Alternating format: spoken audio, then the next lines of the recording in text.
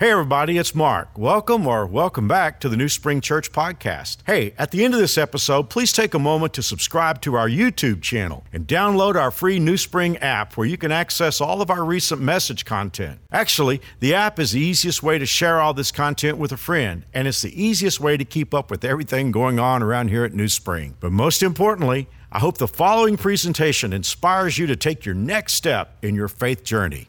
Enjoy.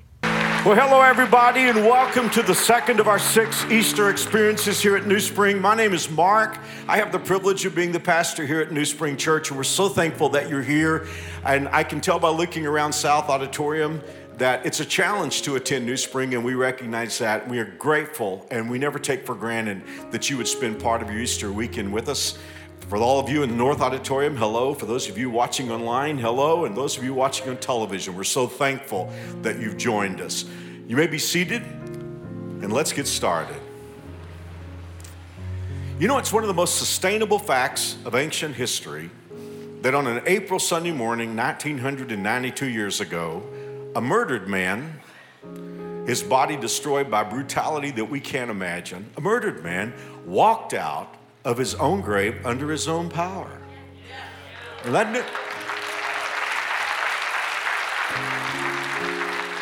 had never happened before, and it hasn't happened since.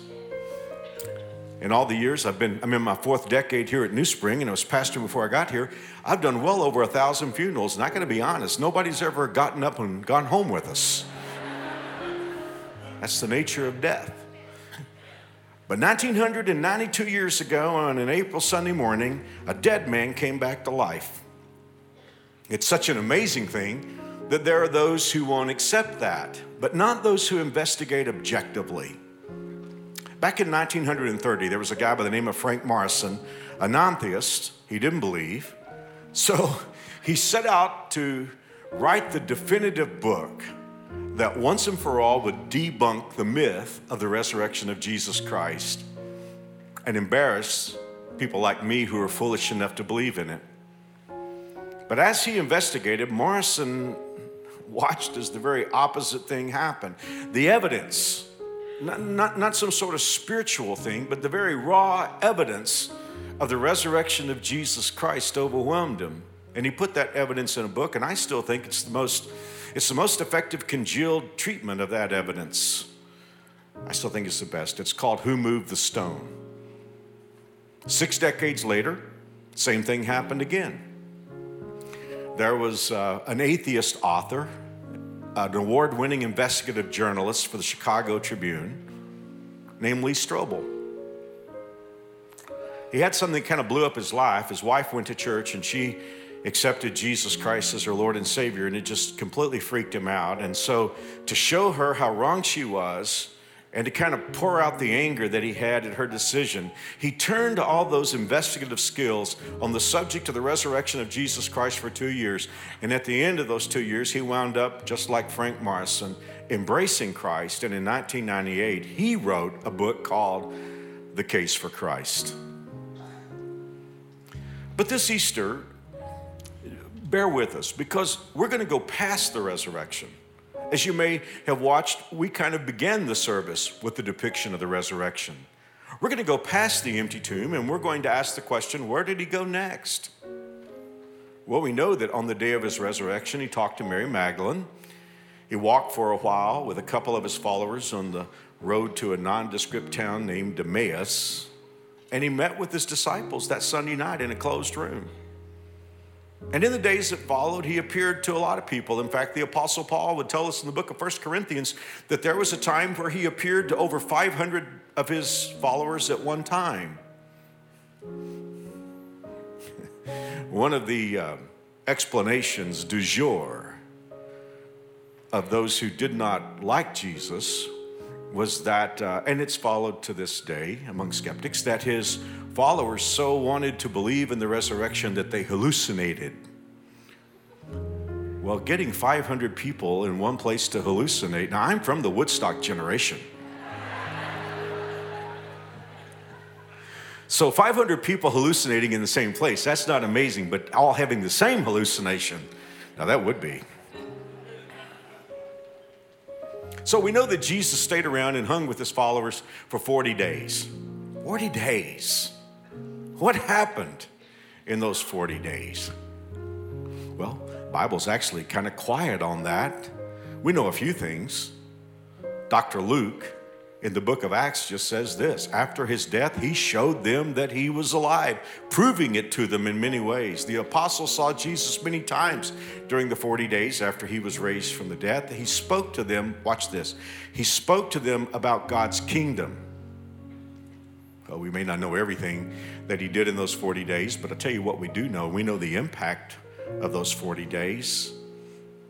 And the reason why I go there is that impact is still felt among us today.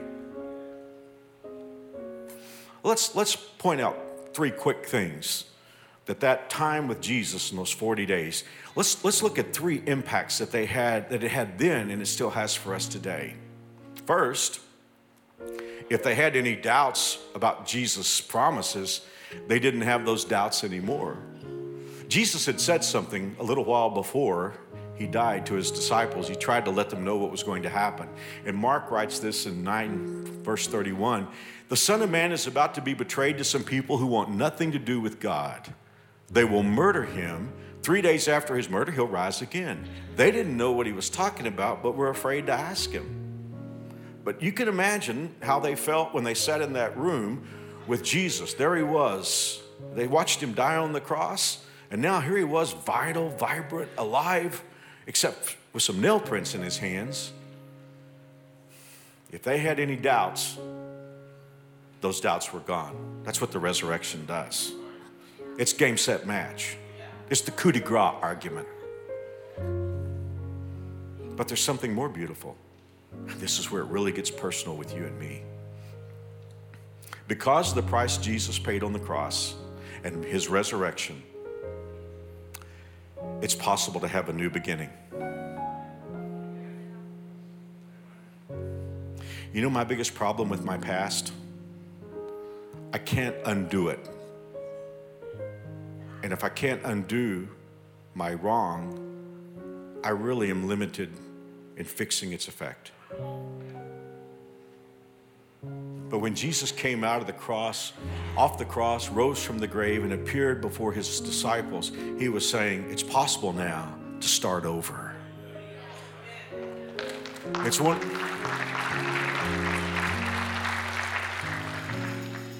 In one of the most beautiful scenes after Jesus arose from the grave,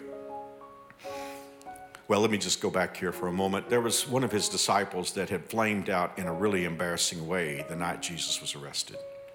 His name was Peter. And Peter had said to Jesus, now these others, they're going to run away from you, but I'm going to stay with you. Pete's with you all the way. But you know what happened? He denied that he even knew Jesus 3 times. He thought he was finished. He thought God would never want anything to do with him again. I mean, after all, denying Jesus 3 times, the last time he cussed. But when Jesus appeared to his disciples, he gave them the message for those who had not heard. Tell his disciples, and look at this little phrase, and Peter. Peter, it's not finished. You have a new start. You're going to do great things. But here's the biggest effect that the resurrection had in those 40 days that Jesus had with his followers. You know, before Jesus died, they had been so afraid of dying themselves that they scurried like frightened rabbits when Jesus was arrested. But these guys were never afraid again. One of the seminal evidences of the resurrection, the actual resurrection of Jesus Christ, is his disciples who claimed to be eyewitnesses, went to their deaths, martyred deaths.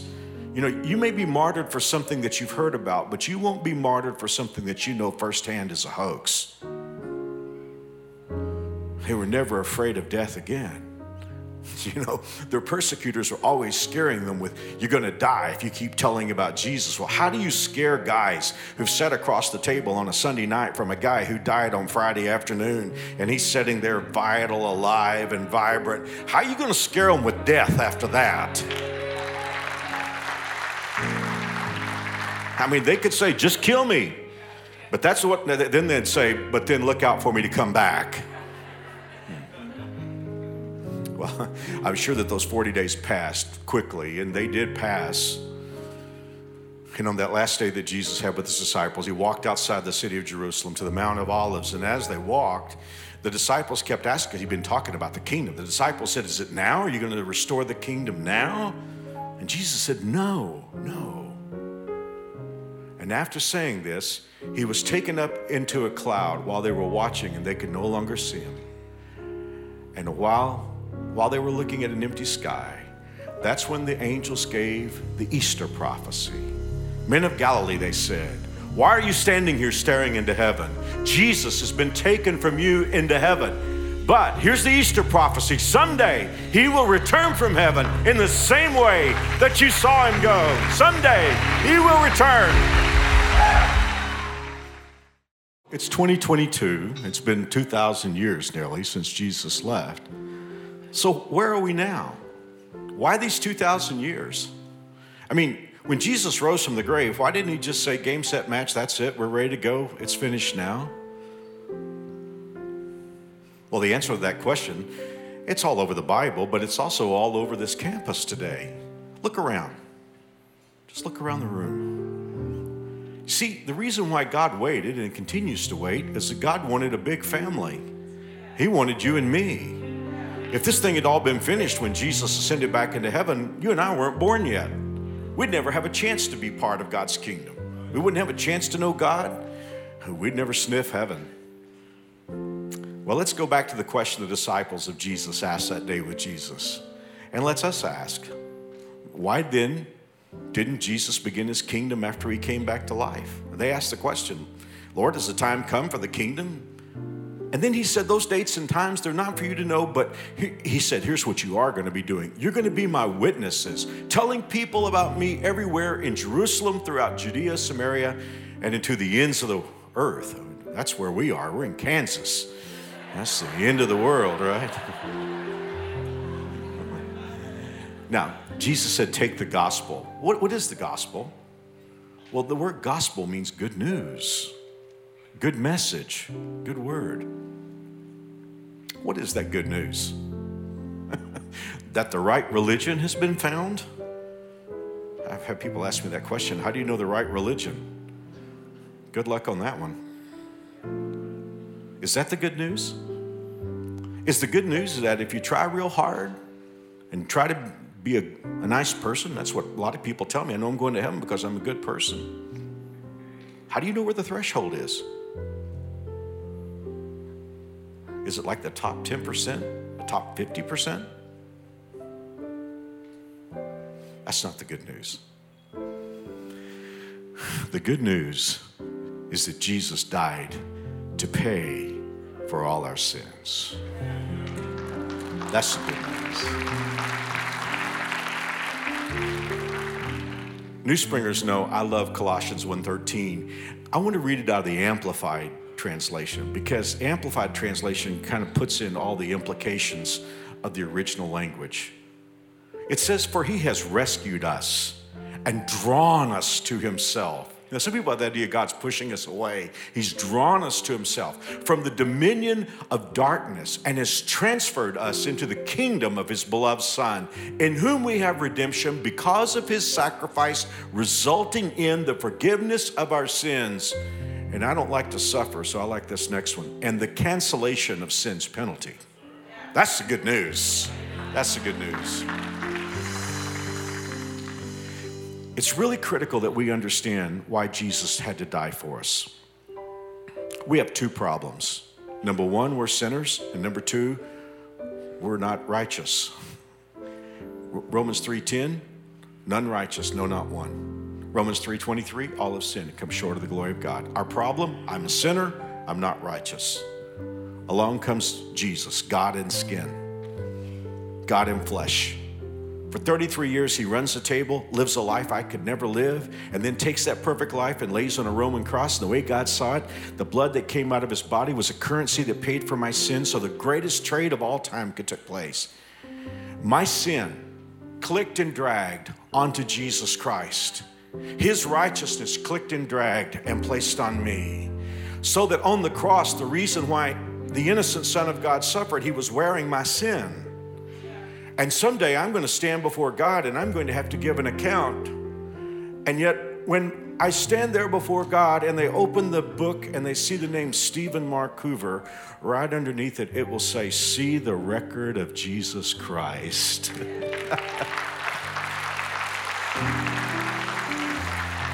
Now that's a great trade.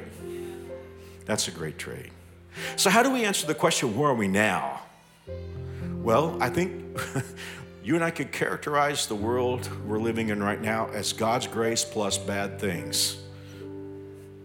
We have the offer of a perfect relationship with God, but we're also living in a world where bad things happen. But it won't always be that way. We have the Easter prophecy. Jesus himself gave it to us the night of his arrest. He said to his disciples, "Do not let your hearts be troubled. Trust in God. Trust also in me. In my Father's house are many rooms. I am going there to prepare a place for you. And if I go and prepare a place for you, I will come back and take you to be with me." Now here is how it works. The first time he comes, it's an evacuation. That could happen at any moment, and he comes to take us home. The next time he comes 7 years later, he's coming back as the warrior king to defeat Satan and all of his armies. It could happen anytime. The Easter prophecy, I will come back. So what will things be like when Jesus comes back to begin his kingdom? Well, I'd almost have to give you the whole Bible to answer that question, but let's look at a few things. For all of us who are concerned about ecology, it's good to know that when Jesus begins his kingdom, there'll be perfect ecology. Listen to these words from Romans. I'm going to read a little bit here. "For all creation is waiting for that future day. For on that day, thorns and thistles, sin, death, and decay, the things that overcame the world against its will all disappear from the world around us. And the world will share in the glorious freedom from sin which God's children enjoy. For we know that even the things of nature, like animals and plants, suffer in sickness and death as they await this great event." Wow, it's going to be so much bigger than we can imagine. Well, we get a little specificity from the prophet Isaiah, who wrote 750 years before Jesus was born. He said that in Jesus' kingdom, in that day, the wolf and the lamb will live together. The leopard will lie down with the baby goat. The calf will be safe with the lion. The lion will eat hay like a cow. Lions will be vegan. That'll be interesting to see. The baby will play near the hole of a cobra. And this is my favorite line, because so many people hurt people. So many things hurt, like cancer and natural disasters. Listen to this. Nothing will hurt or destroy.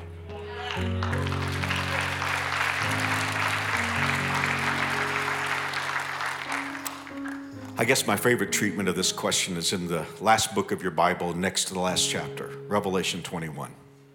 "I heard a loud shout," John writes, "from the throne saying, 'Look, God's home is now among his people. He will live with them, and they will be his people. God himself will be with them. He will wipe every tear from their eyes. There will be no more death, or sorrow, or crying, or pain. All of these things are gone forever.'"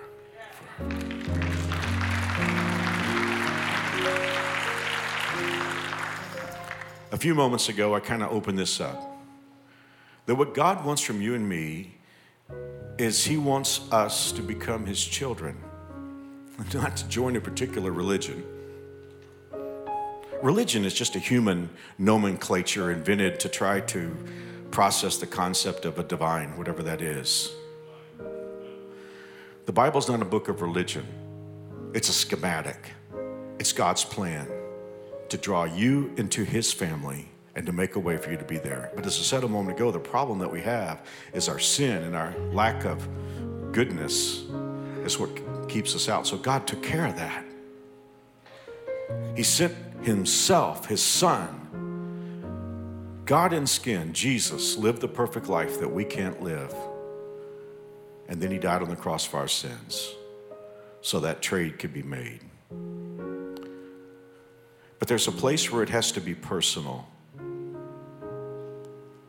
I could bring you a gift, and it would be from my heart, no strings attached, at no cost to you.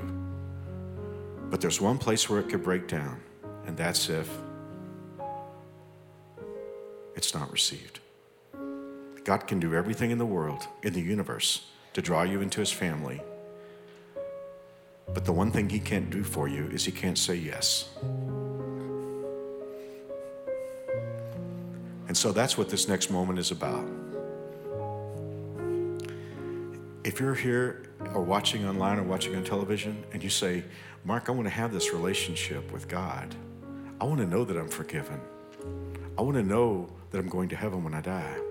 The great thing about it is it's free. It won't cost you anything. Jesus has already paid for it. In fact, the worst thing you could do is try to bring something yourself. I mean, it would be like being invited to the greatest banquet of all time and bringing some stale pork and beans as if we had to add it to the banquet. That's what happens when we try to be good enough to go to heaven.